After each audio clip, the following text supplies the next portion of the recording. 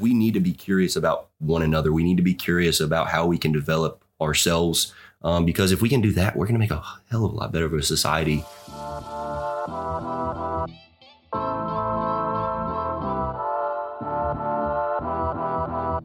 Hey y'all, welcome back to another episode of the Life Lab podcast.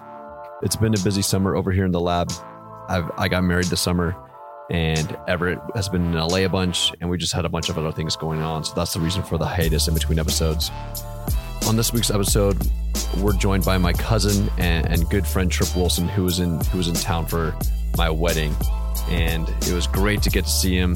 We had some great conversation. He works for the Judgment Index, and the Judgment Index is a way that individuals stack rank specific items, and based off of that, it gives you a value set of what do you value in your life right now. And it's a great tool to use for self-awareness, not only as an individual, but also as a company, and how people can fit together and relationships of that nature. We get really into the weeds on Everett and I's assessments that we both took, which was kind of fun just to see how similar we are in some aspects. And then also Trips gives his insight onto how it can help companies as well. Hope you guys enjoy. What was your dream again? Why?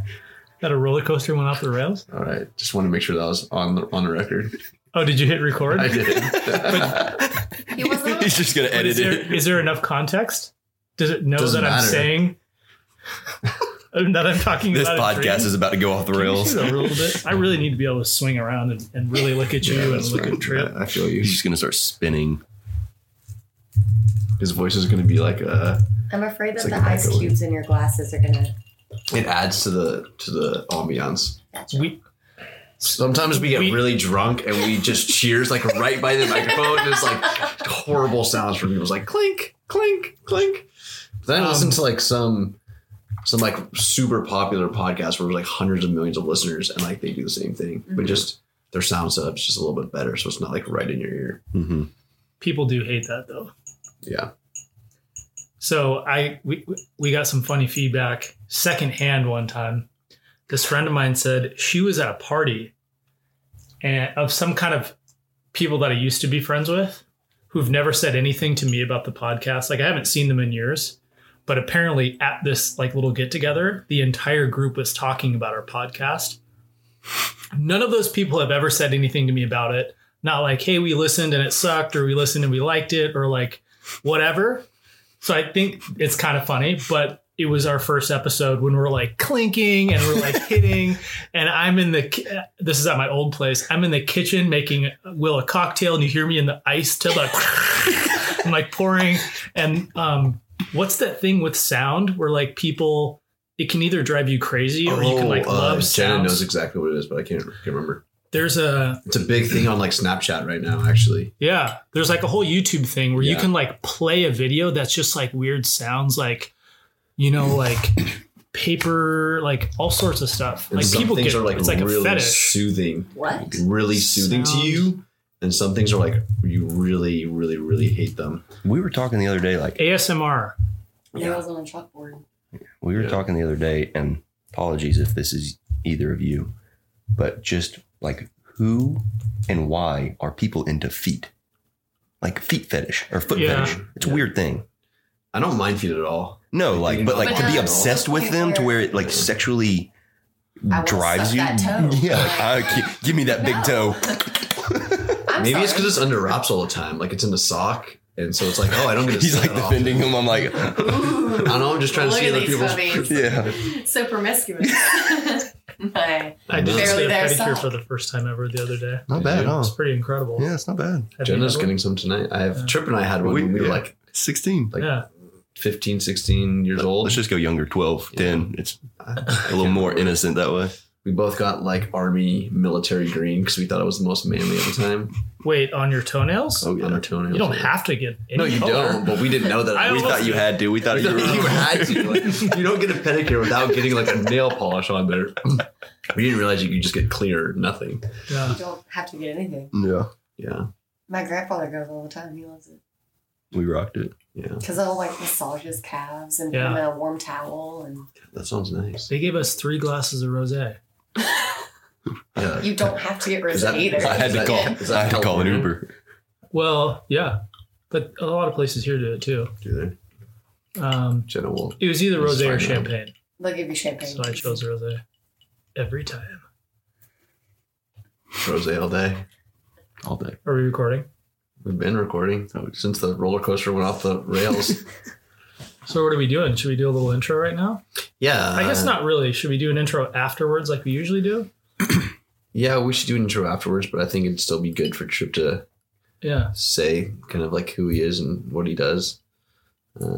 Just so that people know a little bit of background about yourself. What do I do? I think some extra backstory is the three of us just went on Will's bachelor party in Montreal, where I met Trip for the first time, which was quite nice. And there we talked about the Judgment Index and thought it'd be a good idea to have a podcast about it. Was that a 3 a.m. conversation or a 4 a.m. conversation? Yes. Yes. To both. To both, yes. Yeah. But no, I just remember Will asking, what's your favorite thing about your job? And I just said, my favorite thing about the job is the assessment and the perspective that it gives a person, or the self-awareness that it's able to give a person. Because when you're able to see things on a piece of paper in black and white of areas where you're good, you can start becoming confident in those areas. Yeah. And then areas that you aren't as good at, you can see that and you can, develop those. I tell people all the time, the number one reason people change is because of pain. So if like I have a heart attack or whatever, I'm going to change my dietary. I'm going to start working out so I don't have to go through that pain ever again. But the second reason people change is just by awareness. So if I'm aware of a certain score on a piece of paper, then I can just develop that by knowing, hey, I need to work on this certain area. So for example, for me, when I first took the assessment, I was I was not assertive at all. I would let people walk all over me just to keep the waters calm, because I didn't like rough waters. I didn't like causing any conflict. And so How old were you? I was 16 first Okay. time I took the assessment. And how old are you now? 27. Cool. So Did you have to look? I always look because information on your I age? get it wrong every time. Okay. I've gone 26, 25. Well, congratulations. Yeah, thank you. So after 25, after you can rent a car, there's no point in keeping up with it anymore. Just number. Yep, that's Do right. you want to take a step back though and let people know what the Judgment Index is? Yeah. And just a little bit like you can just give like the general background of like what it is. And Pretty long What you background guys if you do want me now. to go into the history of how the tool came to be and who created it, I think that'd be cool. because it's a really fascinating story, actually. yeah. Back in the early 1900s, there was a guy named Robert Hartman, and he was like, by the time he was 16, he was speaking 6 languages, was proficient in writing 7. By the time he was 20, he was already an assistant court judge. Very smart guy. He was actually on the top 50 up and coming Germans list alongside Adolf Hitler. And so Robert Hartman, his whole life, he saw what Hitler was doing. He saw he was organizing evil. And so his whole life mission became, well, if Hitler can organize evil, how does somebody organize and measure goodness? And so this became his whole life mission. He spoke out against Hitler, and it got to the point where Hitler sent the SS army to his house, and he was able to escape out his bathroom window and escaped out of Germany, eventually came to America and was Walt Disney's 4th man in command. Yeah. And so because he was able to speak so many languages, he was able to open up Disney World to all the Netherlands or, Mexico and all these different countries that they weren't in previously. And so according to Roy, Walt's brother, apparently when Robert Hartman went into his office and said, hey, I don't want to be doing this anymore, I have a bigger life mission, which was trying to figure out how to measure goodness. Apparently Walt lost his cool and lost his gasket and blew up and was like, I'll give you more stake in the company. Like, what do you want? like Walt Disney. Walt Disney. Yeah. And Robert Hartman said, no, I have something else in mind that I want to do with my life. And so he started working on this tool and ended up going and teaching in academics. And so while he was teaching, he was also working on this tool. And so kind of where this tool comes out of, a lot of people think that this tool comes out of psychology. This tool actually comes out of the world of philosophy.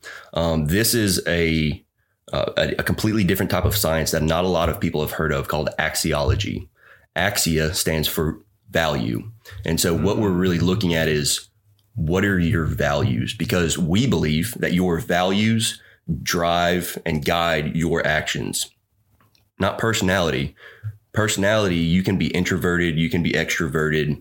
And while it's, good to scratch the surface with a personality assessment, it's not going to take you deep enough to know enough about yourself to what's going to drive your actions. And so that's why this tool is so different than anything else that you're going to see, because 94% of the market is a personality assessment type.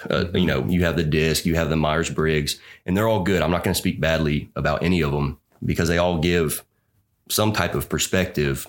But what we tell people all the time, there's a difference between just scratching the surface and then going really deep down and to figuring out really who you are and what drives you. Mm-hmm. For example, like your values drive you. Your values were instilled in you by your parents, by your teachers, coaches that you've had. They've all shaped the way that you look at the world from your perspective. And we all see the world from a different perspective. And so really what we're trying to look at is, what are those values that drive you? And the way that we're able to determine that when you take the assessment is, it's kind of like a puzzle that you have to put together. For those who don't know the assessment, how you go and take the assessment, there's 2 lists of 18 items that we ask you to rank order from best to worst in your opinion. And so really what we're asking you to do is something that most people have already done hundreds of times by the time it's 12 noon. We're asking you to prioritize. What do you value? Do you value one thing more over another? And so by looking at the way that you rank order these 2 lists of 18 items, we're really able to get down into the nitty gritty and figure out those things that do drive your actions. So that's a little bit about kind of where it came from, how it's used. And so really how it's used now in today's world in businesses is organizations will have us come in, assess their current culture, kind of see what's going on with their culture there. And then we can then start looking at, who are we going to start hiring who will fit your culture. And so we help companies reduce turnover. We recently just worked with a company down in Texas, a huge construction company, and we were able to reduce their turnover from 62%. And within 6 months, we reduced it all the way down to 25%. So, I mean, think about the savings just in that those training. They training. Like $10,000 cost about like what, $10,000 to hire a new person. Yeah. So, and a lot of times in certain industries like construction, healthcare, all they say is, we just need a warm body that will show up when they say they're going to show up, because that's way more difficult than it should be. And so what we're able to do is take a look behind the curtain for individuals. Are they going to be dependable? Are they going to be trainable? Are they going to make good decisions? Are they going to be safe on the job? So these are all the things that we're measuring and looking at. And so it drastically reduces turnover because we are looking at the values that drives a person instead of the personality that a person has. I could go so many different places right now. I've got a couple questions. Yeah, go in. You mentioned some sports teams using it. How do they use it? Self-awareness. A lot of these sports teams, say who they are? Is it? I'd rather keep it cool. Yeah. But really how they're using it, especially just to add some validity to it. Mm-hmm. NFL and a hockey team, right? Hockey team and SEC. A couple of SEC big football teams. So the highest level basketball teams are using this. We've had Masters champion take it. We've had 2 U.S. Open winners take it. We've had several Major League Baseball players take it. And the reason that they're taking it is, if they're taking it individually, they're just trying to learn a little bit more about themselves, self-awareness, kind of like we've covered. But how sports, like the whole team is using it and coaches are using it, especially in college, and I think y'all will understand this, is when you have players that are so good and so gifted, especially coming out of high school, a lot of these players feel like football is the only thing for me. They don't care about the academics because they know that their career is hopefully going to be in football. And so, but we know that they still have to complete their academic curriculum to be able to play football. But there's so much babysitting that goes along with having to look after these football players. And so coaches and assistant coaches are using it to help better keep their players within the bounds. If they know, hey, this guy is a little bit more of a loose cannon, they can have a tighter leash on him, or they can look after him a little bit more than they would for another player that they can see from his results. This player or this guy's got a good head on his shoulders. And just add more value to those individuals who need more help. And then at the same time, you can learn how to talk to that person better. You can learn how to better relate to that person better. Mm-hmm. And if we do, and when we go into y'all's assessments individually, I can kind of show you how a coach would use this to better help a player develop. Yeah. I can only imagine, I can think about myself being in college, now looking back, there's some regrets about the actual value you had being in school. I can only imagine for some big time athletes, how applying some awareness to their situation helps them maximize. If you're some star at the University of Tennessee, you really don't give a shit about your biology class or whatever is going on in your entire ecosystem there. So this could probably help a kid go wow, I've struck gold with a scholarship, with being here, all the opportunities. So it probably helps them a lot on the field and off the field. Mm-hmm. Second question, how did your dad's in the business too, right? He is. CEO or? Yeah, CEO. How'd you guys get into the business, or how did he? So my father came from the insurance world, was a very big player in the insurance world. And he ended up running into the guy that studied under Robert Hartman, the creator of the tool. And, he kind of wanted to know, hey, I see you here at this large company all the time. What are you doing? And Steve Byram is the gentleman's name. And he said, I'm helping the C-suite, executive leaders. And so my father was like, well, I want to kind of see what you're doing and taste the pudding for myself. So he did. And my dad thought he was absolutely off the rocker. And, but then after Steve went over his assessment with him, he was like, a light shined on him. And he was like, can you believe, or can you imagine the power that this tool has? Mm-hmm. And Steve was a one-man band at the time, really only working with businesses. And so nobody was hearing about this. And so what my dad wanted to do was come into the business and help scale it. Mm-hmm. And so what he did, he's been doing this for about 12 years now. And so what he did was he took the assessment and put everything into it computerized everything. So right when you took the assessment online, within 2 minutes, it would be immediately in your email inbox. And so there was probably 8 to 10 years of just putting all of that into a computer system, because there are 12.8 quadrillion different results that you can have. Holy shit. So I'm 12.8 quadrillion. It's 14 zeros. Jesus. So essentially, I am notified or pinged every time there is a duplicate assessment, even if one's in Australia and one's in Seattle, Washington. I'm pinged that, hey, there's a duplicate assessment within the system, because it's so rare that we'll even get a duplicate, or even close. I even get a notifications if they are close duplicates. What do you do? And what does that mean? Well, what we look at, we bore down into the details. We say hey, if this person's in Australia and this person is in Seattle, they probably did not collaborate on the assessment, but we will know if a business is using it, and we've had 2, 3, however many assessments coming out of the same location that are the exact same. We'll say, hey, we can detect that they have been collaborating and are cheating the system. And so, so that's how we get away with, or really help businesses out by, hey, you have some people that are cheating the system. Interesting. Do you ever want to let's say you have people connected from across the world. Do you ever want to play matchmaker and be like, hey, that just seems so interesting. I'm surprised you even have duplicates. That's so crazy. Mm-hmm. And why would you even want to cheat the system? It seems like it'd be more of a thing where job security. Surprise. It depends. You're exactly like someone who's in Australia. Yeah. It really depends on, you have to think about it from different people's perspective. If you're just trying to get a job as a janitor at a local hospital, and you want to definitely make sure you're putting your best foot forward. Some people will go out of their way and try and find the answers or ask, hey, you took the assessment and I know you screenshot it or you somehow copied the answers down. Can you give those to me? And so we can kind of detect people that are cheating the system. And we're also currently putting in place different phrase sets so that if we have 100 people in the room, not one of them will see the same rank ordering items, but all of the results will be the exact same. So 2 different phrases can mean the exact same thing.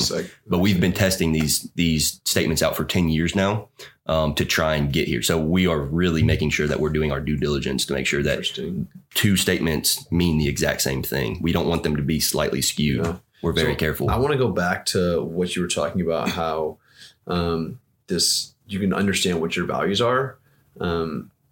And you were talking about how your parents, coaches, teachers, all like that. How much of this has shaped, and this is just going to the cliche ways, like nature versus nurture. Like how much of that has this changed your idea on that at all about anything? It just seems like it gives you so much insight into how you've been nurtured. It does. But there's a lot of things that you can look at and say, I do this because my father or my mother or my coach, my grandparent taught me to do it this way. You're my cousin, for example. I'll give you a couple things that I know firsthand. Do you eat with your elbows on the table when you're eating with your parents? I don't think so. Because guess what? With what our grandfather taught our parents, if you put your elbow on the table, guess what? You're getting a bloody elbow. Second example, grandpa, huge, would pick up a piece of trash if he was walking down the sidewalk. Didn't matter what it was. And so guess what happened? He drilled that into my father. My father has drilled that into me.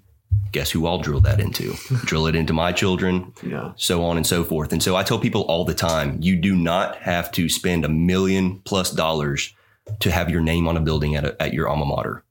Your legacy lives on through the people that you touch, the people that you affect in this life, because I'm going to continue stabbing people in the elbow when they put their elbows on the table.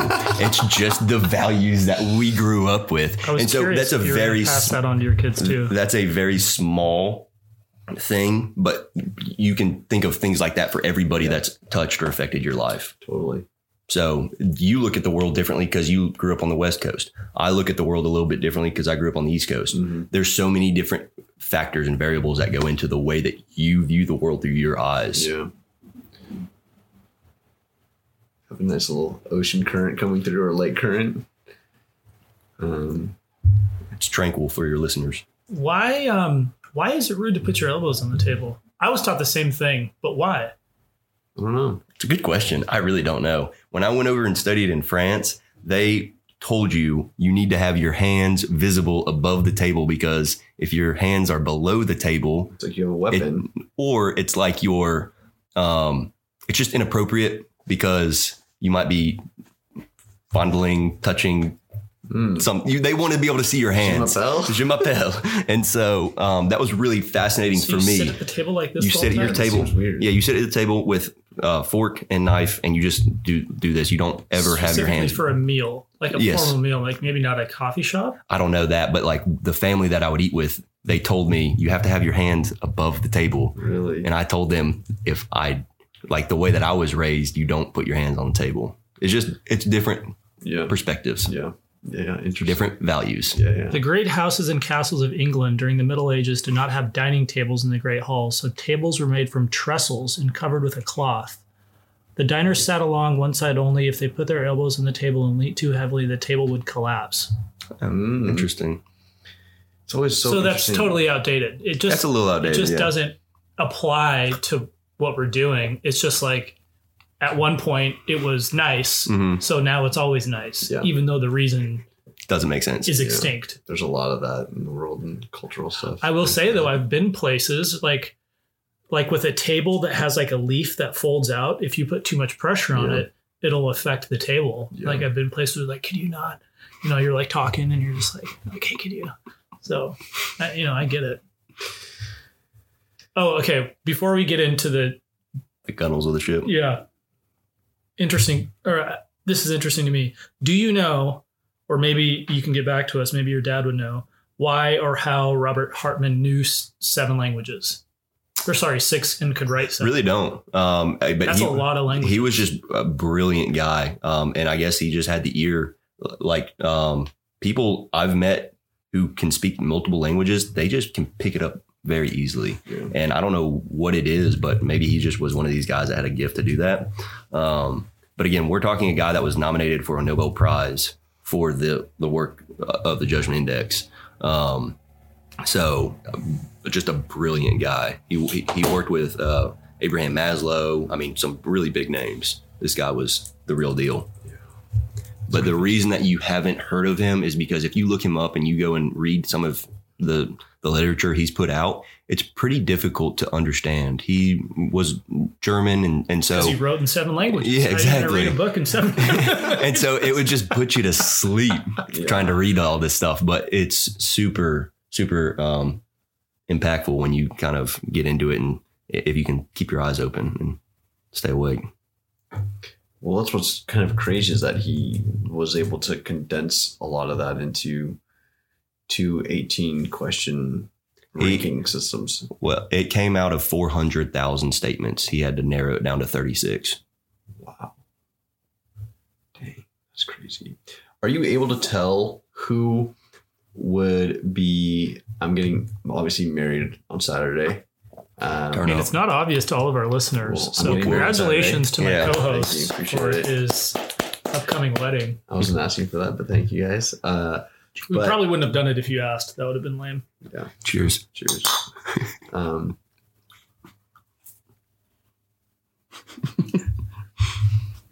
you tell if people will be good, compatible?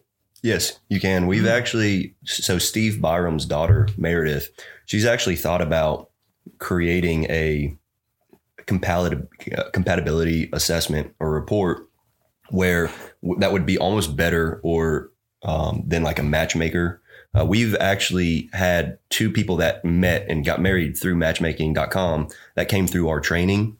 And after they kind of learned about the Judgment Index, what it measured, they told us, they said, this Judgment Index would be way more powerful than the reports that we had to do going through the matchmaking.com process. Mm-hmm. Just because apparently the matchmaking.com process, it takes hours to fill out all these forms, what you're interested in, things you like to do, places you like to go, stuff like that. It takes a long time. Yeah. And while it's important, much time to meet a life partner. Yeah, right. Yeah. And like while that stuff is important, it really doesn't get to the values, because I can speak from experience. It's the values that you share with your significant other that, you know, that's the foundation of your relationship. Like if you don't see eye to eye on like really important things, the values of things, then you're setting yourself up for failure. You're going to have a really rocky foundation of a relationship. And so, you know, my fiance,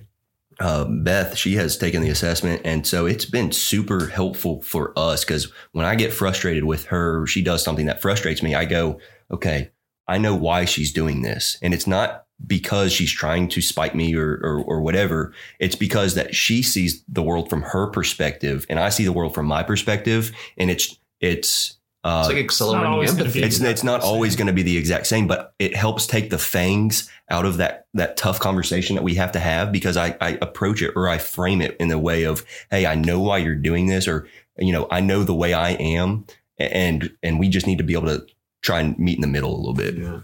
Or it's not even so much that you know why, but that it's okay that you might be doing something different because you don't have the same brain as me. Yeah. So yeah, like you said, it builds empathy. And the second part that we've actually had is it's been very powerful for parents and children learning, like even for my father. And when I first took the assessment and he saw it, he was, wow, you know, I need to parent Trip a lot differently than I parented Brittany, you know, my older sister, just because we're 2 completely different people, totally. But he was parenting us the exact same way. Another really good example, we actually had a clinical psychologist come through our training, and she had a younger son. I would say he's 16, 18, somewhere in that age range. And he was a really quiet kid.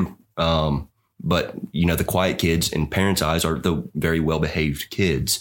And so what she did was after, you know, she had her son take the assessment, and it came back with some pretty scary stuff, like in the sense of like he was going down a path that wasn't going to be very pretty in several months. And so she was actually able to get him the help that he needed. But she never would have known any of that because he was such a quiet kid.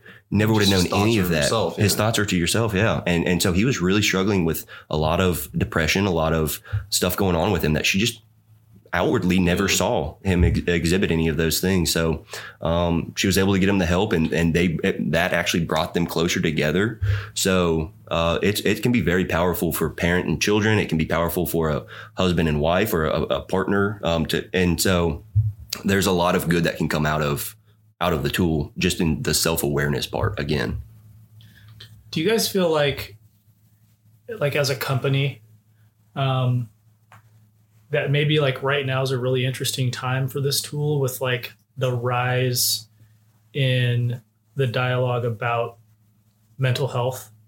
In general, there's just so much more conversation about becoming aware of yourself, going to therapy, removing stigma away from things that are really healthy to be doing. Does it seem like it could almost like take off in a sense? Or I really do. So what we've been doing is we've been working a lot with businesses. What I'm interested in doing is almost shifting away from businesses and moving into the consumer, like business to consumer market, and really working exactly kind of in that space of helping people that want to learn a little bit more about themselves so they can get their arms. We live in a tough life. Like, life's not easy, and trying to figure yourself out along the way, it's not always easy as well. So if you can have a tool that can at least help, I'm not saying it's the end all be all, it's the greatest assessment out there, but it can actually give you a little bit of perspective, or it can point you in the right direction. And so that's really what I'm fascinated with, because the tool has helped me so much. I've taken it 6 times since I was 16. And so we recommend for people to take it every 12 to 18 months, because judgment changes. You know, your judgment was much different than it was in high school, as it is now. And so I would hope so. Yeah. And so you'd hope so. And so it's not a tattoo that you're going down and, hey, I'm, like a not trying to knock them, but like I've taken the Myers-Briggs or the DISCs, and I've taken them multiple times. I'm the same thing every time. Mm-hmm. But my life, the way that I view the world changes. It's like when I went bungee jumping in Whistler. While it might be a little bit weird or whatever, my life, or the way I looked at the world, changed a little bit after I went bungee jumping, because it was super exciting, super thrilling. When I came back from studying in France, studying abroad, the way I viewed the world it's just different. And so all of the experiences, whether big or small, are changing the way that you view the world over time. So that's why we recommend to reassess. Let's, and I will can speak to that from experience, because he's taken it a couple times. So, where I'm passionate about is in helping people learn more about themselves. And that's so I've been with Judgment Index for 4 years now. And I really want to start shifting and moving into the business to consumer world instead of just the business to business, because we've helped huge corporations reduce turnover. I want to help people get better, learn more about themselves, become more self-aware, because I know if we do that, the world's going to be a lot better off if people can know about themselves. So do companies pay? This is just kind of interesting. I know we should probably get into this stuff, but it's interesting from a business aspect. Does a company pay like per person to do the assessment, to do it is probably, There's multiple ways that corporations do it. There's three main ways. One is per head. So like per click, if by assessment, if you take 5 assessments and you're going to get billed 5 times, you can buy a quantity of, or bulk pricing. You buy 10, 100, you get a little bit cheaper rates. And then the way that we try and do most of ours, because it's so beneficial for organizations, is we try to get them on what we call an unlimited licensing.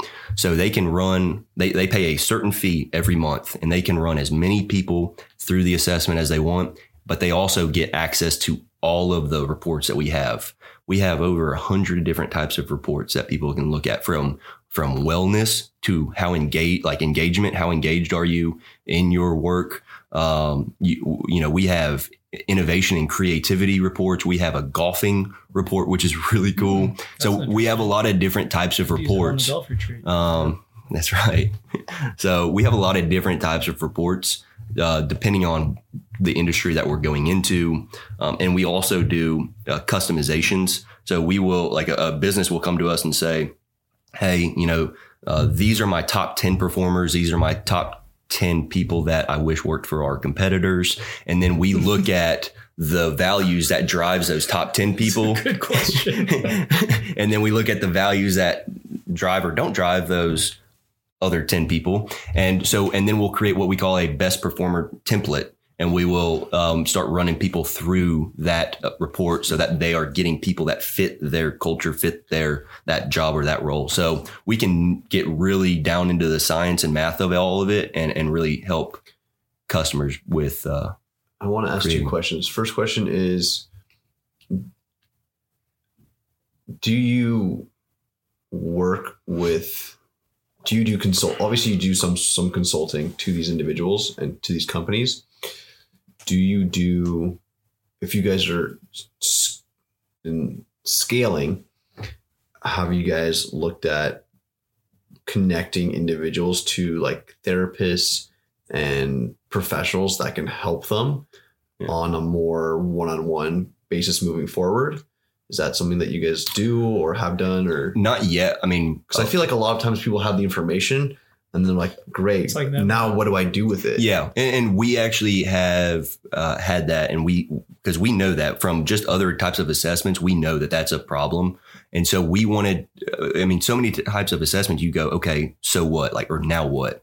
And so what we did was we actually created what we call the LMS, Learning Management System. And so they are 7 courses that are predominantly the weaker indicators on the assessment that a person can go through these hour and a half modules that will help them give a different perspective or help them become more aware of why or how to improve that weakness that they're trying to seek out and get better in. Mm-hmm. So because we didn't want people to be like, okay, so what? This is who I am now.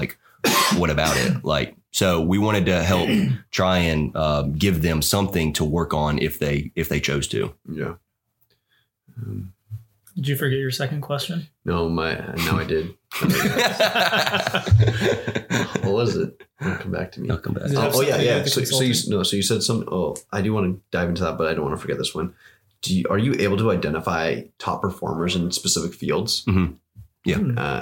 But like I said, how much does that correlate? But like I said, we have to have 10 people, or we have to have a certain number of people that they say is their best performers. And then we have to have a certain number or equal number of people that, again, they wish worked for their competitors or are not as strong. Yeah. And so we have to have the best and the worst to be able to figure out why the best performers are their best.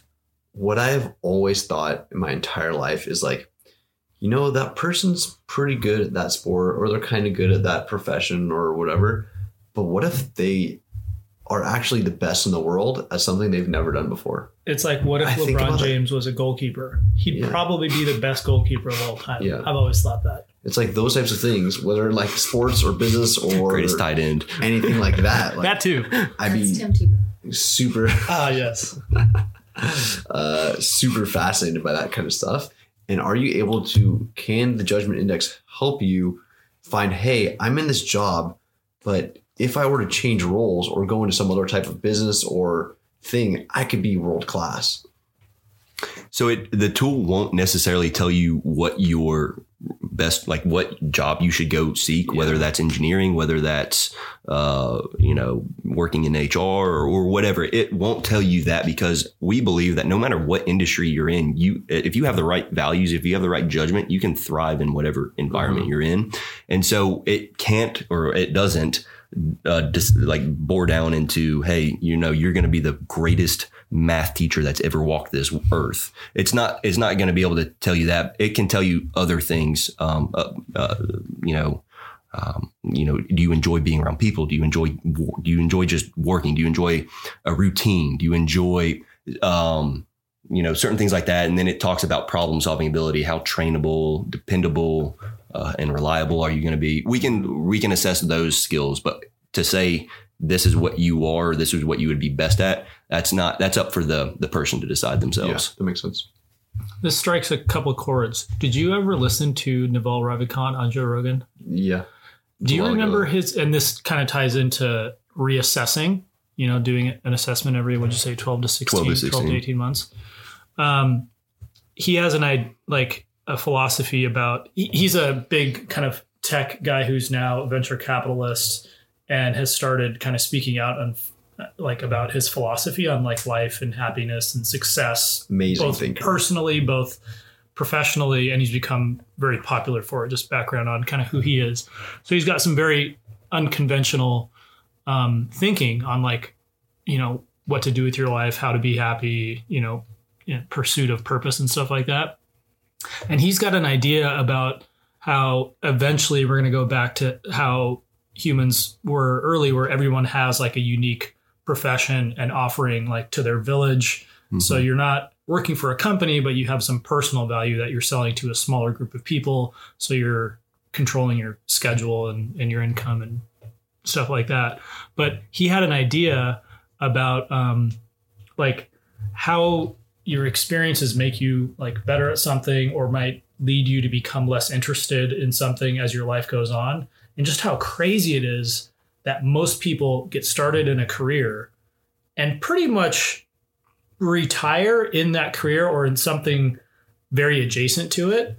So he's got this idea that he's got a kind of a financial infrastructure to how the government could augment individuals every 3 to 5 years being able to step away from their job and take a 6-month internship wherever they want.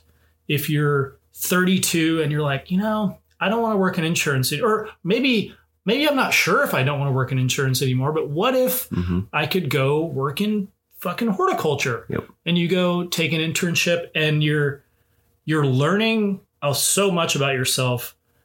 It might tell you, what, my gig's pretty good, I'm going to stick with that. It might tell you, I really love horticulture, but maybe that specific internship's not what I want to do with my life, but I could do something adjacent to that.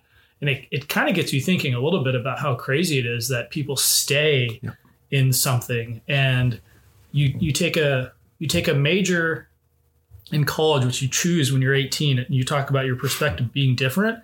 I would probably still, I don't know if I would choose business if I had to do it again, right now, if I had to go back to school. But you choose a major and then you get into some profession that's related to that major, which is a decision you made when you were an 18-year-old idiot. And then maybe you're 42, I've been in insurance for 20 years. I'm not going to leave now. Yeah. It's place in the ladder. Yeah. Anyway, I think it makes sense that every once in a while, if you could assess everything, and how something like this could impact you would be maybe have some parallels in how you could shift your career around, especially if your results tell you something you need to work on, like mine, self-care. If I improve my self-care and in 4 years, I'm thinking differently, you may not want to have the same career. Yeah. It's kind of a long side. You are saying exactly what I scream so often, but this is personal. You scream it? I literally. Is that in your assessment? You scream too much? I scream it because I get really screamer guy. Because I get really passionate about exactly what you just talked about. Because to me, I feel like life is all about searching for happiness, where so many people search for money, search for the wrong things, fame. They search for, when all they need to be searching for really is happiness. How do you find happiness? You got to be comfortable with who you are. You got to know who you are. You got to know what you can bring to the table, know your strengths and weaknesses. Build happiness. And you, at 18, you don't know who you are. So many people have criticized, especially our older generation. Older. What's the word? What is Aunt Donna? Wisdom. This one goes out to you, Aunt Donna. Generation. The wiser generation. The wiser generation. They don't want us to take a year off after high school and kind of figure out who we are before going to college. Can you imagine if you took a year off, like you went to Asia, correct? And can you imagine if you did that after high school and then you came back to college after kind of figuring out who you are, kind of stepping out of mommy and daddy's shadow a little bit and kind of asserting your own place in the world, and then going back to college and saying, you know, this is what I want to do with my world. College, I mean, I know I went to a military college, but like I'll speak to the colleges that y'all went to, or, you know, 95% of the world goes to, real normal colleges. At 18, all you're trying to do is go party, try and have fun, try and create the best time you can. But you're not, you don't really go to classes. Classes, they're just kind of in the way of having a good time. Yeah. But like, Preach. but like at y'all's age, like at our age now, can you imagine going to college and actually learning? Like I would actually listen to my teachers because I want to learn. Like I'm at the age where I want to learn and want to figure out and work on and hone the skills that I'm already good at. Mm-hmm. I didn't have that perspective when I was 18. Few people do. And so taking that year off is huge to me. Like, I think that's huge. I always think about the, just like the idea of like the kid who sits in the front and is always asking questions. That would be me now. Exactly. Like if I went now and I had a professor, especially a professor that I respected and was really good, you realize, like how lucky you are to be able to sit there and talk to these people. And like, not for nothing, you're around a bunch of other people that maybe have similar interests versus I'm just trying to get through this without a shitty grade. And you're just What's trying the fewest amount of times I can come to this class? Do I really have to buy the textbook? Can I Which share a lot of times is no. I know the answers already. Can I share it? Yeah. So yeah, that's interesting. So you bring up a really good point, and one that I've really been passionate about, of just finding out who you are, because I feel like if people figured out who they were, people wouldn't be doing all the horrific things that they're doing out in society, or that you read about on the front page of papers. Like if we devoted more time to figuring out who we are, because we're all different and we're all unique and awesome in our own ways. Every one of us has something that's really cool. One of my favorite quotes is along the lines of like, everybody you meet knows something that you don't. Mm-hmm. And I think that's really cool. Like, because we need to be curious about one another. We need to be curious about how we can develop ourselves. Because if we can do that, we're going to make a hell of a lot better of a society, one that's a lot more fun to be in. But so many people just, for whatever reason, they don't want to learn about themselves. They don't want to. I think it's so many scary. people. So many people are scared to see their though. assessments. I mean, I talk with people all the time. Like I took the assessment. I don't want to see the results, or I didn't even take the assessment because I don't want other people to know my results. People are afraid to look in the mirror. Exactly. It's a scary thing.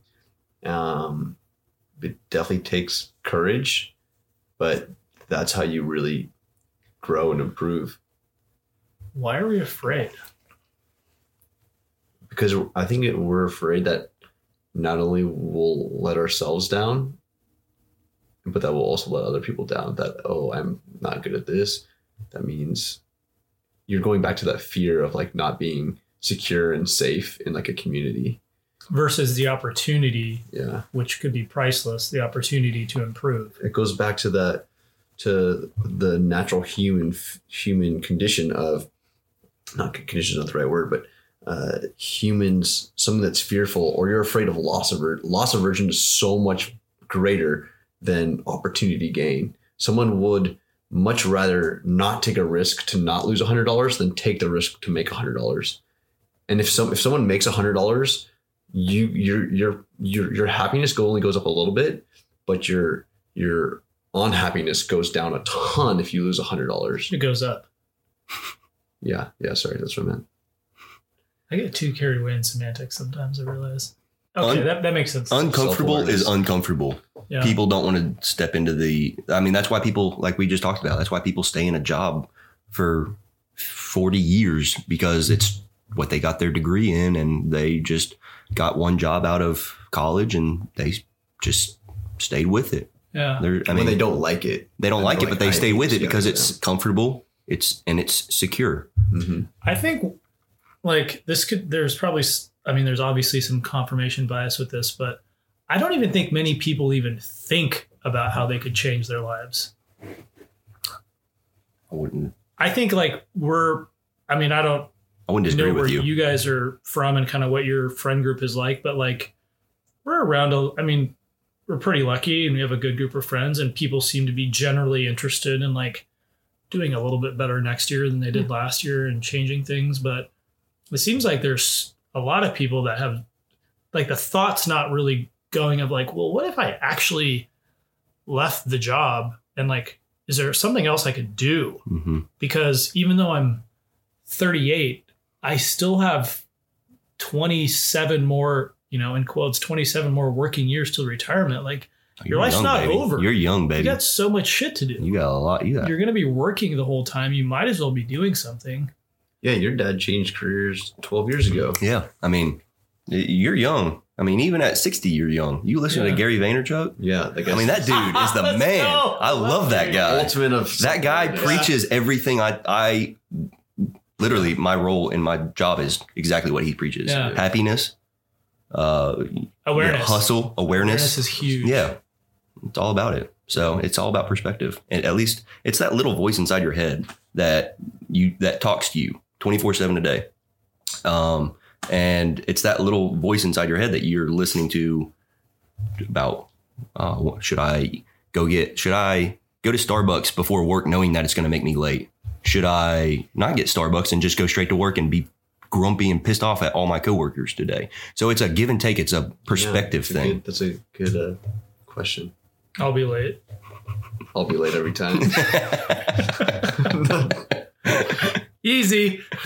That's an easy one for me. So, well, should we get into it a little bit? Yeah. I don't even know how we would do this. Yeah. Like, I was looking at, some of the score sheet and some of the indicators, but Trip, what do you think? Like, for the value of someone who doesn't have a ton of context about this, how should we talk about this? I'm okay with you talking about anything in my assessment. I mean, so far from what I've seen. If it gets ugly, we might have There's to the dark pause. index score sheet. But the two of you have really good. talk about it. No, the two of you have really good assessments. Very similar. Y'all are very similar, which I bet y'all vibe really well together, which is probably why y'all decided to make a podcast together. But what I'm going to do is I'm going to talk to you, the two of you, in like overviews and averages kind of thing. And so I won't get into like, hey, Will, this is your score kind of thing, but I'll just kind of talk in overviews. And so if you're looking at that assessment, what I'm looking at, the first thing that my eyes go to are those three horizontal bars at the very top of the page. The three bars stand for people, work task, and big picture judgment. And so these three bars right here are a very good way to understand how a person views the world from their perspective relating to those three topics. If I knew nothing else, if I just had those primary judgment indicators right there, I could know the best way that you will receive information. So, for example, hand raised. Yes, sir. Can I try to add some context for the listener? Yeah, please. Please. Is curious a little bit more about what we're talking about. As far as the questions, I know we can't go through and give away all the questions, but as someone who took it, did I do it this morning? You did it last night. I did it last night. 2 sets of 18 questions. And you rank from, I don't know what you'd call high to low, or like best to worst. Best to worst. We were talking about this before we hit record. For me, most of the questions seemed more black and white, like positive or negative. Mm-hmm. And I had a really hard time choosing what was number 1 versus 4 and what was number 14 versus 18. And so like you mentioned, I ended up putting them over there roughly and then changing them a lot. Like this, I think, is a little worse. And so just to give an example, like, could you give out like a hypothetical, maybe a positive or best versus a worst question? For sure. Just so that people... For sure. So how it is 2 lists of 18 items. The first list of 18 items is talking about your work side. And then, or I apologize, is talking about your self side. And then the last two, or the last list of 18 items is talking about your self side. And so I might have done that wrong. I don't know. You might have to cut that. But no, I think you did it right. 18 questions about who you are as a person, like a personal view, self side, and then it's 18 questions about relating to your professional work side. And so what we will normally see is or exactly what y'all said. It's pretty easy to pick out the best, which can be anywhere from a baby, wedding vows, love of nature, stuff like that, to the worst, which could be anything from blowing up an airliner, terrorism, inflicting pain on somebody on purpose, stuff like that. And so those, we hope, are fairly easy for a person to rank order. And then it's that stuff in the middle that really brings it home. And that's the stuff that really is important, because it's tough. You know, is a mathematician or a scientist more important? Is littering or a traffic ticket worse? And so it's things like that you're rank ordering that really then becomes powerful. But for example, one time I remember talking with an older gentleman, and he had rank ordered a good meal as his number one, above a baby, above wedding vows, above, you know, all of these things. Well, what's getting married if you're not having a good meal? Well, exactly. And how can I take care of a baby unless I've eaten? This is some logic that I was thinking about. So it is all perspective. I mean, because like, you know, for people like my father, if he could take a pill and just not be hungry and that would satisfy him, he would never eat a bite of food in his life. Whereas me, I love food. So like, I'm going to eat. Isn't that called cocaine? I think we have that. I don't know if he delves into that world, but essentially, like I was talking to this guy and he put a good meal before everything else. And I asked him, I said, you know, I'm just curious. Like, to understand. Why did you put a good meal first? And he got kind of quiet and he got kind of condescending with me. Oh. He went, young man, I bet you've never had to think about what you're going to be eating for dinner that night. Oh, I bet your only problem was deciding what you were going to eat, not if you were going to get to eat. pretty valid. And so right then I had this moment. Yeah. Because when you think of it that way, like this guy had grown up not knowing if he was going to have food on the table at dinner. I didn't have that problem. I was blessed. I was blessed. But he realized that food was vital to living. And so exactly like you said, you can't take care of a baby. You can't take care of your spouse if you're not taking care of yourself. Yeah. But you could say it the other way. There's so much perspective to it. And so and trust me, his assessment was not any worse than somebody that has a good a baby or a wedding vows at the top, because it's all about the consistency that you have when you're rank ordering those items. Mm-hmm. I was really hoping you were going to say, when you asked him, or you said, I'm curious how you put meal first, I was hoping you'd say something like, young man, have you ever been to Arby's? or like something like that. Have you ever had Texas barbecue? Like, it will change your life. Oh, that would be amazing. Instead, it was a little bit more dark. So it's a lot of perspective. Actually. It's a lot of perspective. And people ask me all the time, you know, how do I ace the assessment? There is no perfect score. If I see somebody that scores are all the way on the right-hand side, we're going to have a lot of conversation about, hey, you're way too strong and you need to tone it back because you're moving at a pace that the average person can't keep up with. And when I go into y'all's assessments, I'll talk to you a little bit about that, because both of you, I can bet have some headbutting or some frustrations that you have with one another at some point, because the two of you are so quick at solving problems, much faster than the average person. I guarantee. I wouldn't say with each other, but I would say with other people. Yeah. Okay. So because we both share that, I don't want to say lack of patience, but just like, if it's a problem, we can just handle it. Yep. Why waste time acting like maybe it's not a problem or whatever, which sometimes can. So let me point your eyes down to number 10, problem solving ability. On part 1, you will see that you two both have what we call a black box. Do you see that? Mm-hmm. So that indicator, which is problem solving ability, the ability to see, to determine, and then to do, to see a problem, to determine the best course of action to get to fix that problem, and then to actually get that ball rolling and moving. So the black box that both of you see is very rare. We only see that, honestly, about 8% of the time on any of the assessments. Wow. So explain it again. What is the black box mean? So the black box means that the two of you are very, very quick at solving problems, at picking out the relevant out of the clutter. And so I guarantee the two of you have been in a meeting at some point. somebody's been up presenting or speaking, and then you get it. You It's all understand memes. it. You understand it. But the people around the table are raising their hands, asking questions, and you're literally just sitting there drumming your fingers on the table, going, "What about this stuff do you guys just not understand?"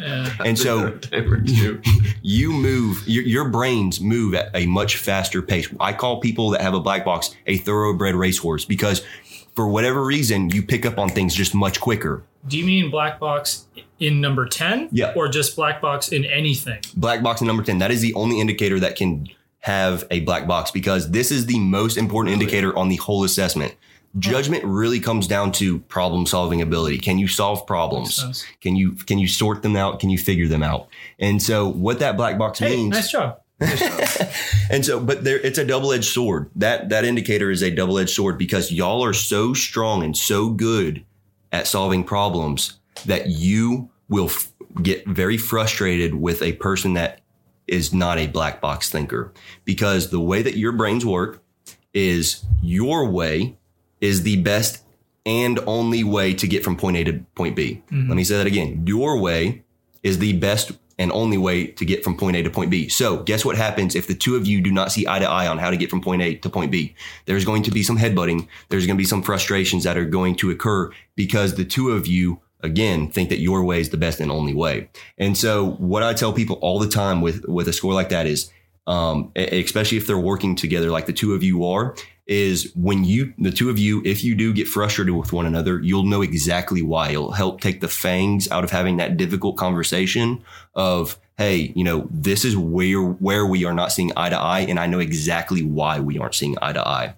So It's a good thing we're not getting married. Yeah. So no, I mean, it's good, but you just have to be, again, aware of how this can come across because, I tell people all the time, it's very, very much like if you are walking hand in hand with a 2 or 3 year old who's just learning how to walk. Are you going to walk at the pace that you would normally walk at and drag that kid behind you? Or are you going to slow down? Or are you going to walk at the pace of the child? 9 times out of 10, I would hope. 10 times out of 10, I would hope that the person would say, I'm curious about that one person. yeah, it's like the dentist, and 3 out of 4 dentists recommend this toothpaste. Yeah. But it's very similar to that. And slow down for the child. You got to slow down for the person that y'all are working with, because I bet people in work, people in life, they don't go at the pace that y'all go at, and that can be very frustrating if you don't know how to deal with that and how to work with it.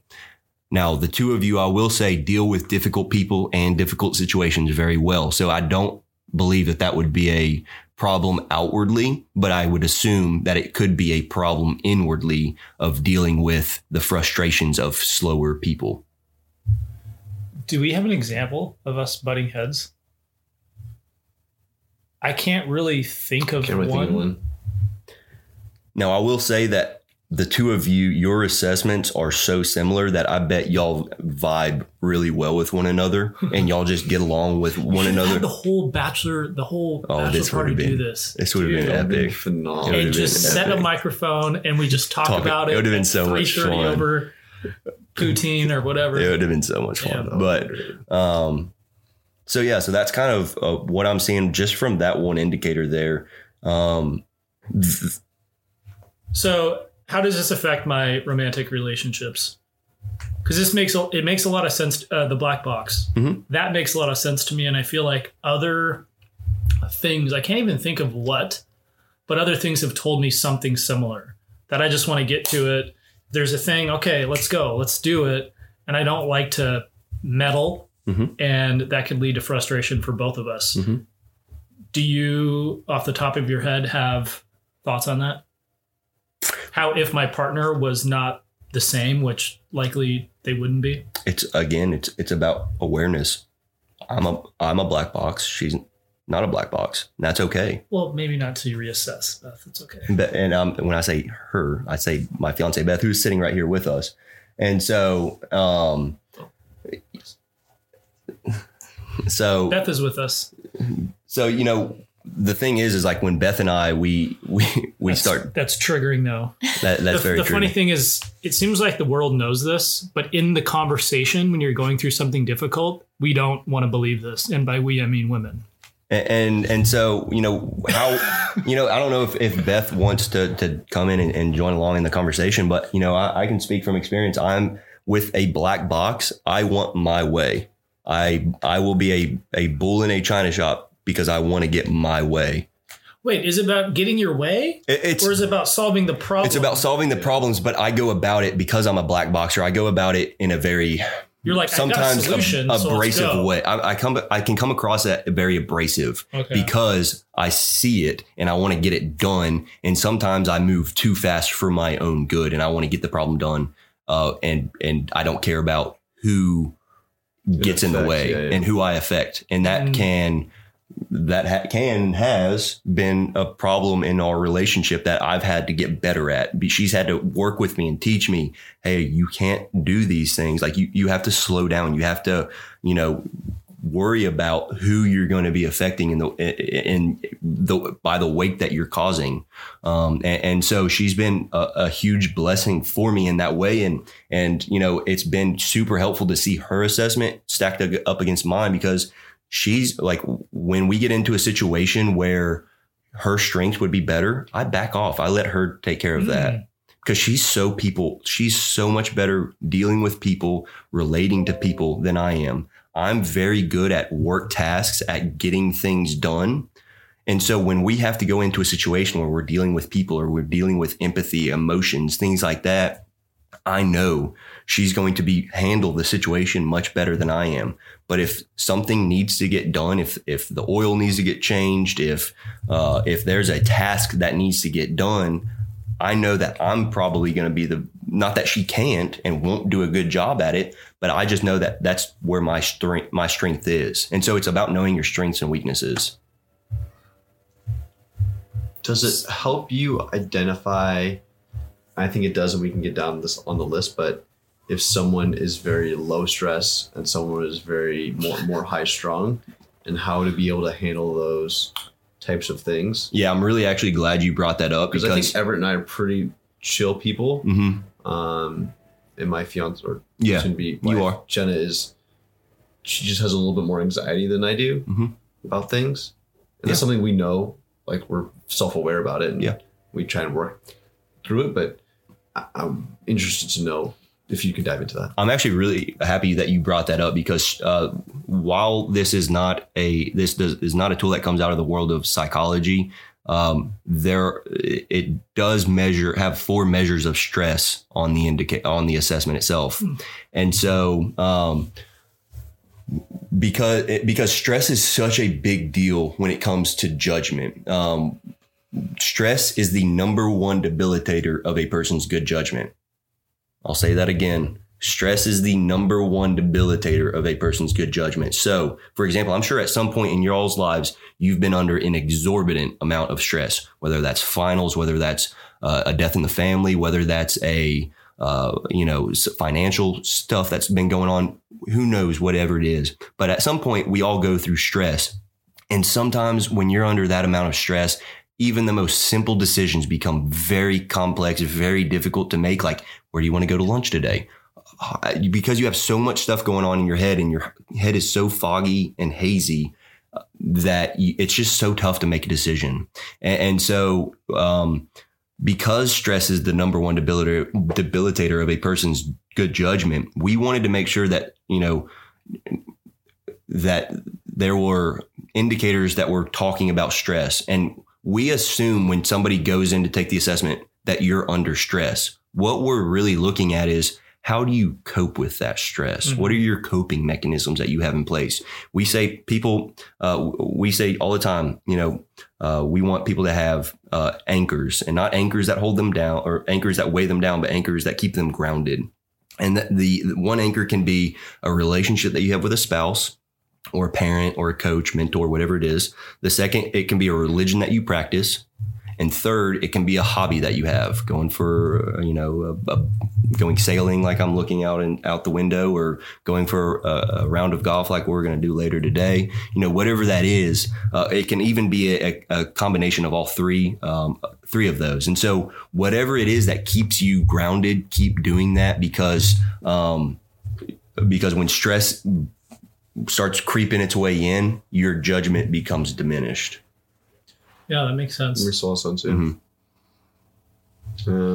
I had to look it up real quick, but a quote that you were almost in some way describing about the 3 essentials of happiness: someone to love, something to do, and something to look forward to, which in some way you kind of described. I think you described at least 2 of those. Yeah. And so just looking at both of your assessments, it's not saying that you don't have stress on your plate, but what it is saying is that the stress that you do have, you're able to get your arms around it. You're able to have good coping mechanisms in place to handle this stress. So I tell people a lot that because before I started with Judgment Index, I was a branch manager of a company called Cutco. I had no idea what the hell I was doing. And I did terrible at it. And my work side was really good. It was strong. My self side, every indicator was in the far left category. And it was all being driven by that stress score being on the far left. I tell people, if I see anybody that has a weak stress score or coping score, all I try and do is I focus in on that one indicator and I say, hey, if we can fix the coping score and move it to the right-hand side or into the good or strong category, you will see all the other indicators move to the right-hand side with it, because what it does is it acts like a magnet. I tell people, if I was to get a phone call right now that a loved one of mine was injured or worse in some type of accident, my stress score would go from the strong category and immediately move all the way to the left-hand side. And what it will do is it will drag all the other indicators with it. It's the quickest and fastest moving indicator on the whole assessment. And so it will drag all of them with it. So again, when I see somebody that needs to work on or develop that stress score, once they do that and get their arms around that stress, they'll see all the other indicators move to the right-hand side with it. Fascinating. It says stress, coping, and attitude. Mm-hmm. Where are you? Y'all are as good as you can be on all of that. I definitely don't. It's definitely not that I don't have stress. Exactly. But it's that you cope with it well. But I try to cope. You know, whether that's... I feel like that's like you and I have really good, like you said, like, I mean, I don't practice religion, but like I do meditation, like spiritual type things like that. I play golf. I work out. Like Jenna and my family and my friends are really great grounders in that. And so like, I feel like I have like those 3 types of things that can always reduce stress. And like, because of that, I'm always confident that I'll be able to overcome stress. Yeah. Through one of those ways. Yeah. And like the way that I deal with stress is I go and I hang out with my family. My family is my safe zone. Mm-hmm. They are the ones that keep me grounded, that bring me back down to earth or whatever it is. And so when I quit that job, I reassessed myself 2 weeks after I took it. I was back to normal. Yeah. But it's because I knew what my grounder was. A lot of people don't know what their grounder is. Yeah. And so I was just fortunate and lucky enough to know what keeps me grounded and what keeps me sane is my family. So I'd say if you're listening and you don't know what helps you cope with stress, like that's like something that you can try and find how do you cope with stress, and then find ways to have that be a positive outcome on your life instead of being a detractor or something that spirals you down. Yeah. Yeah. Like stress, same with anxiety. It's not always a negative thing. Like most of them, or not most, but it feels like a lot of it comes as the like residue of trying to do good things. Like you have got a job, like the job doesn't suck, but like you're trying to do a good job. You're in a relationship. You've got a bunch of other things that you're working on, so that it can become stressful to want to do a good job at all these things that are confusing, you know?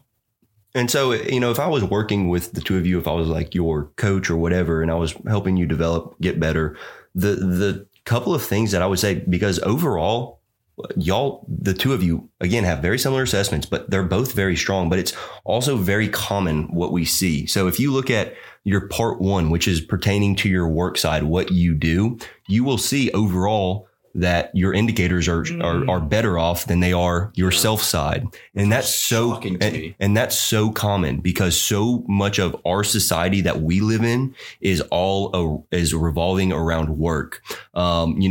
We give so much of our energy to our work world that by the time we clock out, come home, we don't have a lot of energy to give to our own personal self. And right now we are in the age group that is really trying to make a name for ourselves, really trying to burn and churn.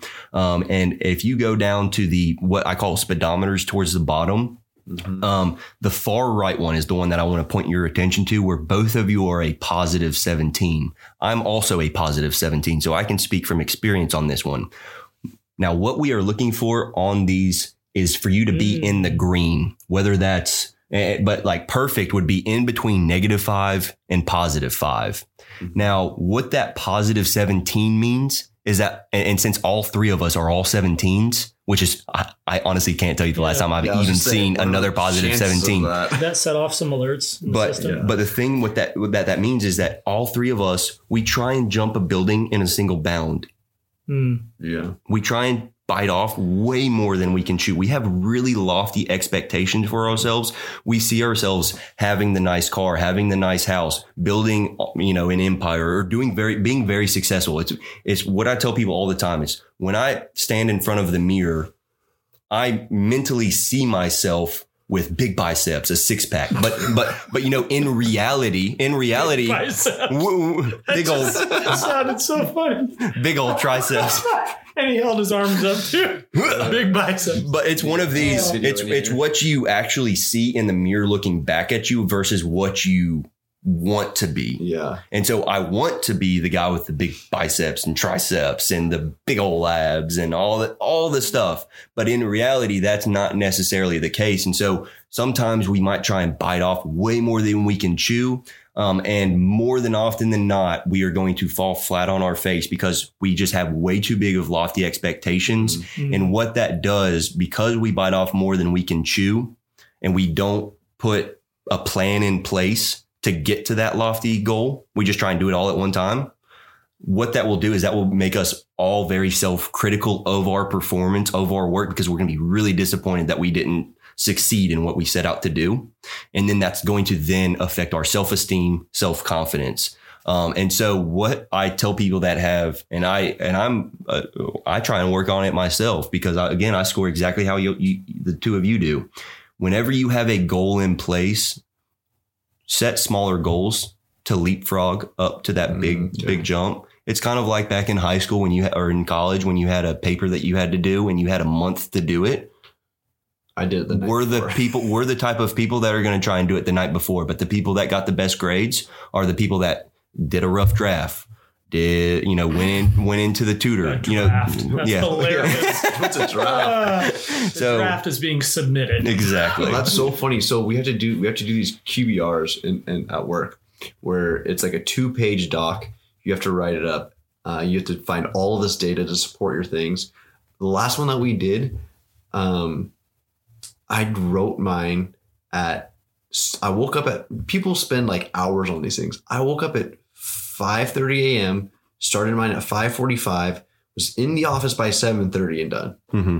And people were like, you fucking wrote that in 2 hours? Like, What is wrong with you? I was like, I don't know. I just fucking focused and I just got it out and I was like, I'm done. But it's really interesting because I think it would be easier and better if I were to not have to worry about that. Yeah. Yeah. There was, in some ways that makes me think about like marathon training. There was something so calming about the reality that you can't just wait until the last week or last month. Mm-hmm. Like you just have to do little chunks. You ran a marathon I just ran a marathon, which seemed obnoxious. Still does. But I started looking up, like, how do you do it? And it's like baby steps. Like every day you're doing one little thing. And then all of a sudden you've accomplished something that 3 months ago seemed kind of impossible. But it ends up seeming easy because it was all, nothing was huge. It was all just little steps. It's a much better analogy than my big biceps and abs. I'm going to steal that one from you from now on. licensed. But yes, you are exactly right. You are exactly right.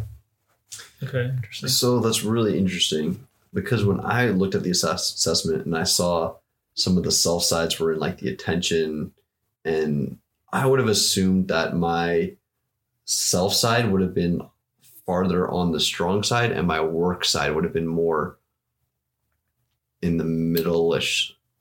So we only see the part 2 self side being stronger than the part 1 work side 7% of the time. Really? I think it goes back to what you're talking about, how there's just so much focus on work. It is. Like, it is. People get in the burn and churn of work and like, they give so much energy to it. I don't know about you, but I feel like you do a pretty good job, and I feel like I do as well. But like when you think about like a day, today's a little bit different because we're spending some of our working hours doing other stuff. But like most days, people wake up and most of their motions from the minute they wake up are towards working. Yeah. That's a good point. And then it's like while you're at work, you're just like, a lot of people are just waiting to be done, waiting for the weekend. So like, and if you're lucky, it's 8 hours of your day. You wake up and it's like, okay, like most all the stuff you do from the moment you wake up to the moment you get to your office, all of that stuff was just so you could get to your office. Mm-hmm. Like not a lot of people are like waking up and like reading or exercising or spending time on themselves. Yep. And then it's like, you get home on a Tuesday and it's like, well, what can I get done between now and the next time I have to go to work versus the other way around? Yep. So it makes sense that we have to focus on this because you have to maintain your income. Yep. Your self side it's not as easily measured, so you can slack off. Yep. You can spend less time thinking about your self improvement, your care, your how health. do you, if you say something, if you're ready, but I was going to say, how can Everett and I get those from the attention and the good to the strongs? Sounds like we need to quit our jobs like you did at Cutco. That's right. And go do something we care No, about. what I'm trying to say, y'all have phenomenal scores. But if you wanted to improve these, it's really now that you've seen this, it's about being aware. It's about, hey, instead of staying an extra hour at work, I'm going to take off at 5 when I should, instead of staying until 6, 7 o'clock at night. I'm going to go play around. I'm going to go to the driving range. I'm going to hit a round. I'm going to go ride a bike. I'm going to go do something for me that I want to do that will make me happy. And so, it's all about the energy that you have to devote to your self side. And just at the age that we're at, it's so common since we're trying to make our name for ourselves and trying to make it big. It's so common for people to be exactly where the two of you are, kind of, some in the attention column and so it's, obviously not as strong as the work side. So it just means that you're devoting so much to your work that maybe you could back off a little bit and devote some more to your self side. I tell people a lot, I say, if you were to develop your self side better and have a stronger foundation or stronger awareness of who you are and what you can bring to the table, imagine how that would reflect in your work. Imagine how much better you'd be at your job. If you knew who you were and knew what you brought to the table, knew your strengths and weaknesses, work would be a whole lot more fun and a whole lot easier because you know those things. Be the best version of yourself to take into work, to be, in front of others. I have a question on 6 under the self side. It says moderate role identity. What does that mean? So what that one's talking about is really how... Did you have something in the same exact score, moderate role identity for both of you. So essentially what that one's talking about is how open or receptive to change in your environment are you? So at a moderate role identity, you're okay with change taking place, whether that's a new car, whether that's a new place to live.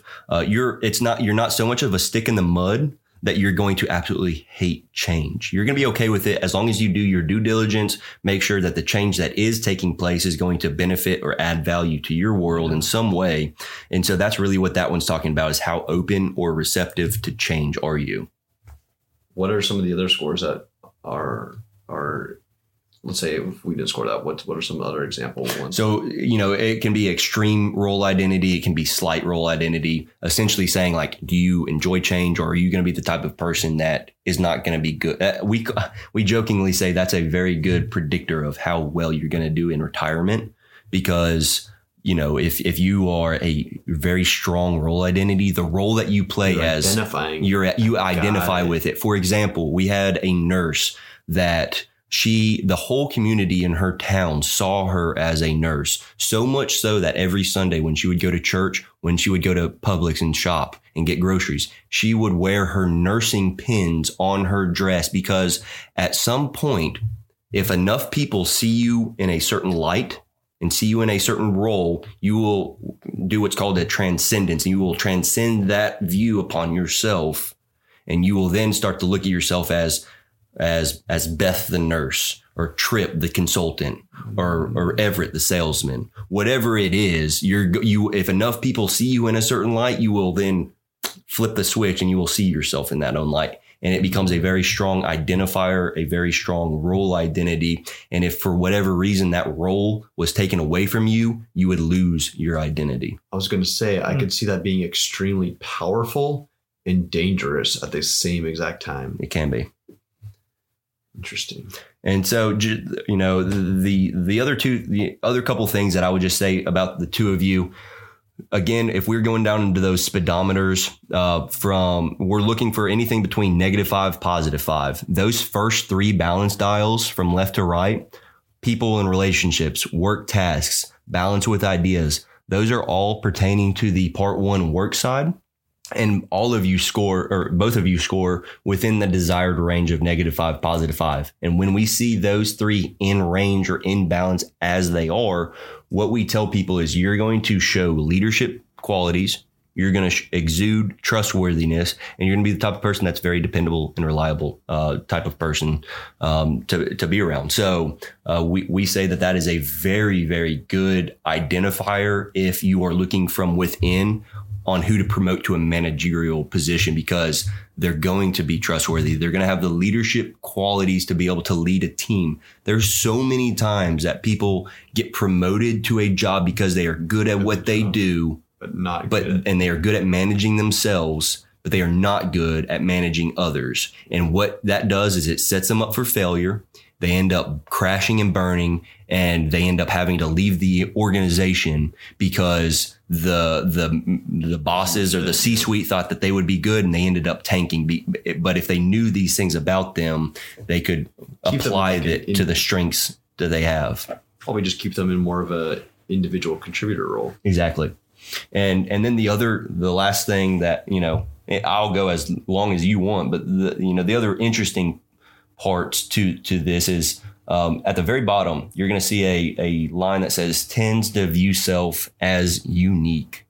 Yep. And that's really powerful. We prefer people to view themselves as unique. Only 10% of the population is able to see themselves as being unique. The other two ways that a person can view themselves is by the role that they play. Again, kind of talking about if I'm a president of a company, I'm going to view myself as the president of the company. And that's the only way I can see myself. And then the other way a person can view themselves is what we call abstract. And what that kind of means, I like to change that word abstract out with team player, in the sense of, if in terms of basketball, if I have a really good game and I score 60 points like Kobe, but the team loses, then I'm still going to be pissed off because the team lost, even though I had a really good game. Yeah. Now, it's not to say that because the two of you view yourself as unique, you can't view yourself in the terms of the role that you play in, or you can't view yourself as abstract or team player. What it's saying is that more often than not, you're going to view yourself as being very unique, bringing a certain skill to the table that nobody else in the world can bring. And very much having a unique perspective that you bring, and you understand and you realize that about yourselves. Hey, there's no one else. There's not another Will Dorns out in the world that has exactly what the chemical makeup that I have. Yeah. You use unique as well. Yep. Interesting. So very interesting stuff. And then the cool part is the two of you really understand what good quality is. You understand the saying, good quality ain't cheap and cheap cheap quality ain't good. You understand that. You know, if you put a piss poor project out and you send it out, you know this was not good quality. Yeah. It's kind of the analogy of, if you go and buy something at Walmart, you probably understand it's only going to last you a couple of weeks, a month, whatever. Yeah. Whereas if you buy it from a specialized store, it's going to last you a very long time. It's, when I started getting out of college and buying clothes for myself, I started buying nicer button-up shirts because I knew that they were going to last me a very long time. Whereas if I went to Walmart and bought the same shirt, not to say it wouldn't do the same exact thing, but it's probably going to fade. It's not going to last as long. The materials that were made with it weren't as good. So the two of you understand that very well, very well. You understand good quality. It's interesting because I think we understand good quality in ourselves too. Like when we put forth good effort and when we don't, like we typically know, at least I feel like I typically know that, like, and then I'm usually like, I feel guilty. Like I could have done better. I could have put forth more effort or something like that. Yeah. That was like my number one response to like completing a marathon is like, fuck, I wish I would have tried harder. Yeah. But I want to talk to you a little bit. Mm-hmm. I'm going to move back up into the horizontal bars at the top, primary judgment indicators. For you, those 3 scores, people, work task, big picture judgment, and even for you, Will, they're all very close together, meaning you won't have as many blind spots in your overall judgment as the average person. Most people are very good at 2 of the 3. The weakest is normally always the big picture because in our societies, we're taught to be nice to others. That's the people part. We're taught to work hard, the work task part. What we're not taught is the big picture element.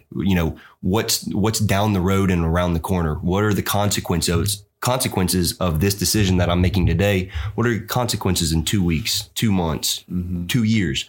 You're going to be good at being able to see what's down the road and around the corner. Not many people have that. So what I want you to do is I want you to harness that ability to be able to know what's coming around the corner and know that, a lot of times there's going to be situations where you're sitting in a meeting and everybody else in the meeting is saying, hey, let's go in this direction. And you're going to be sitting there scratching your head going, why are y'all going in that direction? Don't you know that in 2 weeks or whatever the time frame is, this is what's going to happen? And so you might sometimes feel like a little, like an odd duck. And so just trust your gut because you're able to take all the things that you see and figure out and conceptualize how it's going to happen down the road. And so just know that, be a little bit more confident in that when you see that. You have a very good ability to just to figure that stuff out. Where you're going to be most comfortable and where you're going to be strongest, though, is in work tasks. You're going to be really comfortable in getting work done, getting things done. But what I want to tell you is that all 3 of those scores are so close together. You're not going to have as much blind spots as most people will, because, again, most people have a very strong people judgment and a very strong work task judgment. What they don't have is a strong big picture judgment. How do you develop big picture judgment? I tell people all the time, it's really just seeing the world. It's living. It's experiencing. It's, that score gets better as you age and as you see more of the world. You just kind of have a better understanding of how things work, how they come together. And so, and that one again is all about perspective. It's really about slowing down and thinking things through before you step forward and start doing that thing. There's so many, because I'll be honest with you, I am very, very much work task oriented, like to a point where it's almost a weakness. It's such a strength that it can be a weakness at the same time. And so with that being said, I will start doing a project and I will get an hour into it. I'll be like, crap, I got to go back to square one because I didn't think it through all the way. I didn't know, like, when I get to this point of the project, this is what's going to happen. So I have to go all the way back to square one and start anew. And so people that have that big picture strength, they'll see when if they were to go down the same path I did, if they went down the same path I did, they will see, hey, within an hour, you're going to run into this problem. And so they'll know that, and they'll take the correct path the first time instead of taking all that time to go down that path and then have to restart and go all the way back to square one. So, so know that's a strength of yours. Know that's really good.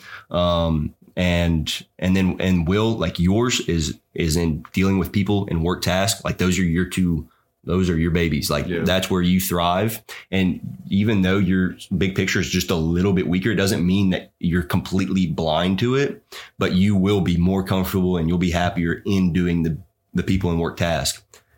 But I tell people, like, for example, we had a Navy admiral who took the assessment. He was a fighter pilot. And back when he just got into the Navy, being a fighter pilot, he had to be extremely work task oriented. And so that was his strength.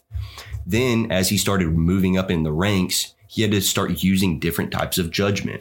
And so when he finished his career as a vice admiral, his judgment did not need to be, his strength did not need to be in getting work done. He had people to do that for him. What he had to be able to do was set the ship in the direction it needed to go and then make sure that everybody was doing the jobs that they were doing, because he had to become and transition into a big picture thinker. So what I want people to know is if and when you take the assessment, it is not a tattoo. It is not permanent, because your judgment should change as you age and as you see new things, as you go through different experiences. We would hope that your judgment changes and gets better. And the only way that you can measure it or see it is by looking at it firsthand. Where am I strong? Where do I need to improve? And then you can then have a baseline of what to work on, where to improve certain things.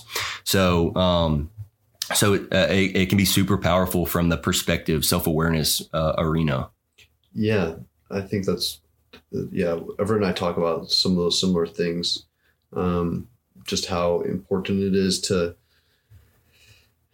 just overall be self-aware, and then to be able to just take action on them, because otherwise what's the point of being aware? Exactly. You're not going to be able to do something about it. Yeah. There was something that I heard this quote, and I actually wrote it down at my desk.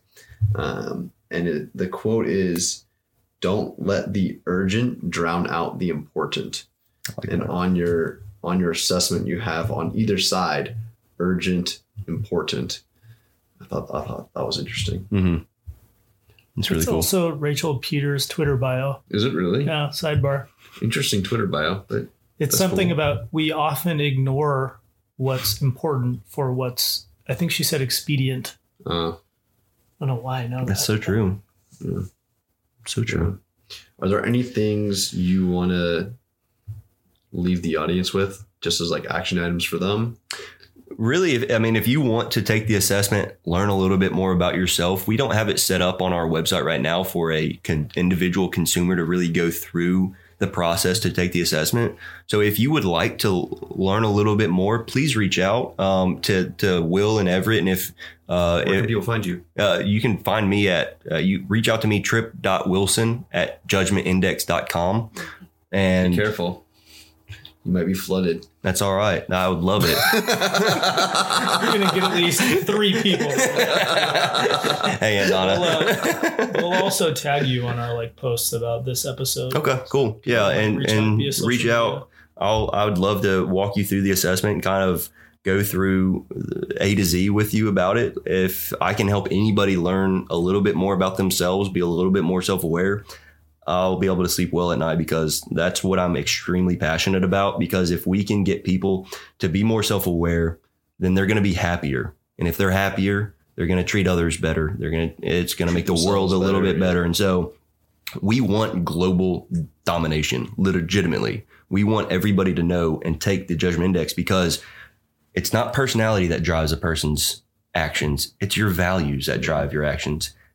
Now, while I say that this is not the end-all be-all tool, this is 85% predictive of how a person's going to perform. So it's much better than your average run-of-the-mill personality assessment, where if they were able to get to 40% predictive, they would be they'd be singing praises and putting that in the front page paper. So learn a little bit more about yourself, become more self-aware, be happier, continue working, continue striving. There is no perfect assessment out there. So we're always able to get better. And if you want to take action on what you find, take action. Exactly. So where can people find you on social media if you want to be found? If you want to find me on social media, you just type in Trip Wilson into Instagram. You can find me there. You can also find us on Judgment Index, where we're updating people on what's going on with the business.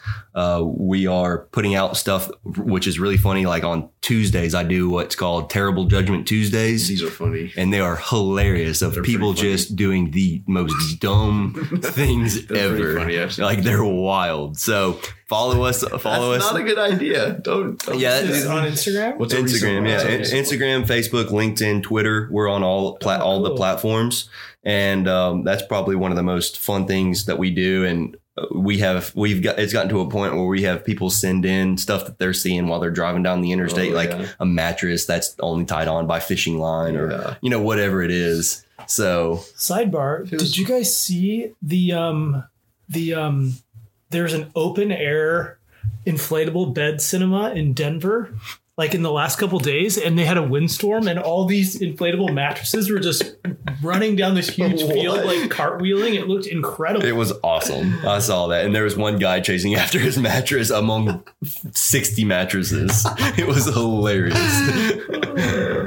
But I just appreciate the opportunity to be able to come and speak about it. If more people can be self-aware, then, I want to do my part in helping people become a little bit more self-aware, become a little bit happier if they can, and try and point them in a direction that they can get that perspective, because perspective is everything in this life. Yeah. If you have a bad attitude, it's all because the perspective that you have is not good. I mean, you can flip any situation, whether good or whether, if it's bad, you can flip it to a positive light. But it depends on your perspective. It depends on that little voice that's in your head. Yeah, I know we're wrapping up here, but real quick, that goes into perspective leads right into like victim or like hero mentality. Whereas like if it's raining, you're not going to let the rain affect you and your happiness. You're being like, I can still go do those things. Might have a little bit of an impact, but like I'm not going to be a sad person because like it's raining. Versus like victim mentality is like, oh my God, the rain is doing this to me. And then you have allowed those types of things to impact your life. Beth, my fiance, actually just said that last week. She's like, if it rains, like there's nothing I can do about it. Mm-hmm. Like, why would my mood or attitude change off of something that I legitimately cannot control? Yeah. All I can do is go in with the perspective of a good time. And life is all about framing, like the situations that you frame, whether good or bad, that's the perspective that you have on the situations. Yeah. So I saw a funny meme the other day that was like a frowny face. Did you guys see this? No, I talk about stuff like this all the time. It said there's two types of people. And then there was a happy face and a sad face. And the happy face says, no one gives a fuck. And the sad face said, no one gives a fuck. So true. That's like so true. Awesome. Well, thanks, Trip, for coming on. I appreciate it. Fun. This was fun. Let's do it again in 18 months when y'all retake the assessment. We can kind of redo the podcast. It'd be a lot of fun. I'm also super excited to see how the kind of exploration into consumer goes for you guys. Yeah, that's kind of when I said I want y'all's opinion on that, because that's something that I would personally be kind of taking on just to see if this tool piqued your interest enough, or you felt like the validity behind it was strong enough that you were like, why is this not already a thing? So, I mean, I love the concept. Love it. Yeah. In some regard, like, I think all these things are good because the most important thing is to just get you thinking. Mm-hmm.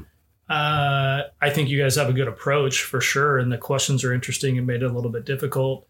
I think it was, or not difficult, but like made you think. It was challenging. It didn't take much time and we don't have much attention span. So that's good. But there's no real, like, I don't know, aspect of it that makes you feel like you wouldn't want to do it. You know, that it's not religion. It's not, too deep into things that are stigmatized that would turn people away. So I think it'd be great. Yeah. There's an app that blew up recently called The Pattern. Have you heard of that? I'm not. It's like based on astrology, where you like put in your birth date down to the second. Like you've got to know like when and it tells you all this. Renato's fiance, wife, mentioned it to us. Her and her friend were just like kind of joking about it, and like a few celebrities had like talked about it. Like, have you heard of this thing? And it's like it spits out this crazy detail about people, and whether it's bullshit or not, or where a lot of these things come from, in some regard, are less important to me. What seems more powerful and important is like, are you thinking about yourself? Yeah. Like, and things like this get you to do that. Yeah. And I think that, like you said, the whole world benefits if everyone's taking a minute to become a little bit more self-aware. I think, that's it. Getting into stuff like this over the last few years has an impact on decisions I make every single day, just being more aware. And then you find yourself, what I think is interesting is I catch myself like, I'm not even thinking, I just made a decision. Yeah. I didn't even think about that. Yeah. I notice when I'm on autopilot now, and I'm like, sometimes it's too late and I've had 3 donuts, but it's fine. Yeah. Go vomit. But thanks, Trip. This whole thing's really right in line. Kind of the little bio for our Instagram is dialogue about life and improvement, purposely to keep it vague so we can talk about whatever the fuck we want. But also because at the end of the day, that's what's interesting to us. So the judgment index is right in line with that. So if I can do or be of help to anybody out there that's listening, just reach out to us. Come on our website at judgmentindex.com, and I'd love to talk with you a little bit more. If you're skeptical, let me at least let you take the assessment, see it for your own self, as we say in the South, taste the pudding for yourself. And you see for yourself firsthand, how, if this tool is accurate, if you're a non-believer, we can talk through some things. But I appreciate y'all having me on. Really do. Yeah. Thanks, man. Thanks, Trip. Life Lab. We out. Peace. Thanks for tuning in. Je m'appelle. Je m'appelle. Je m'appelle Everett.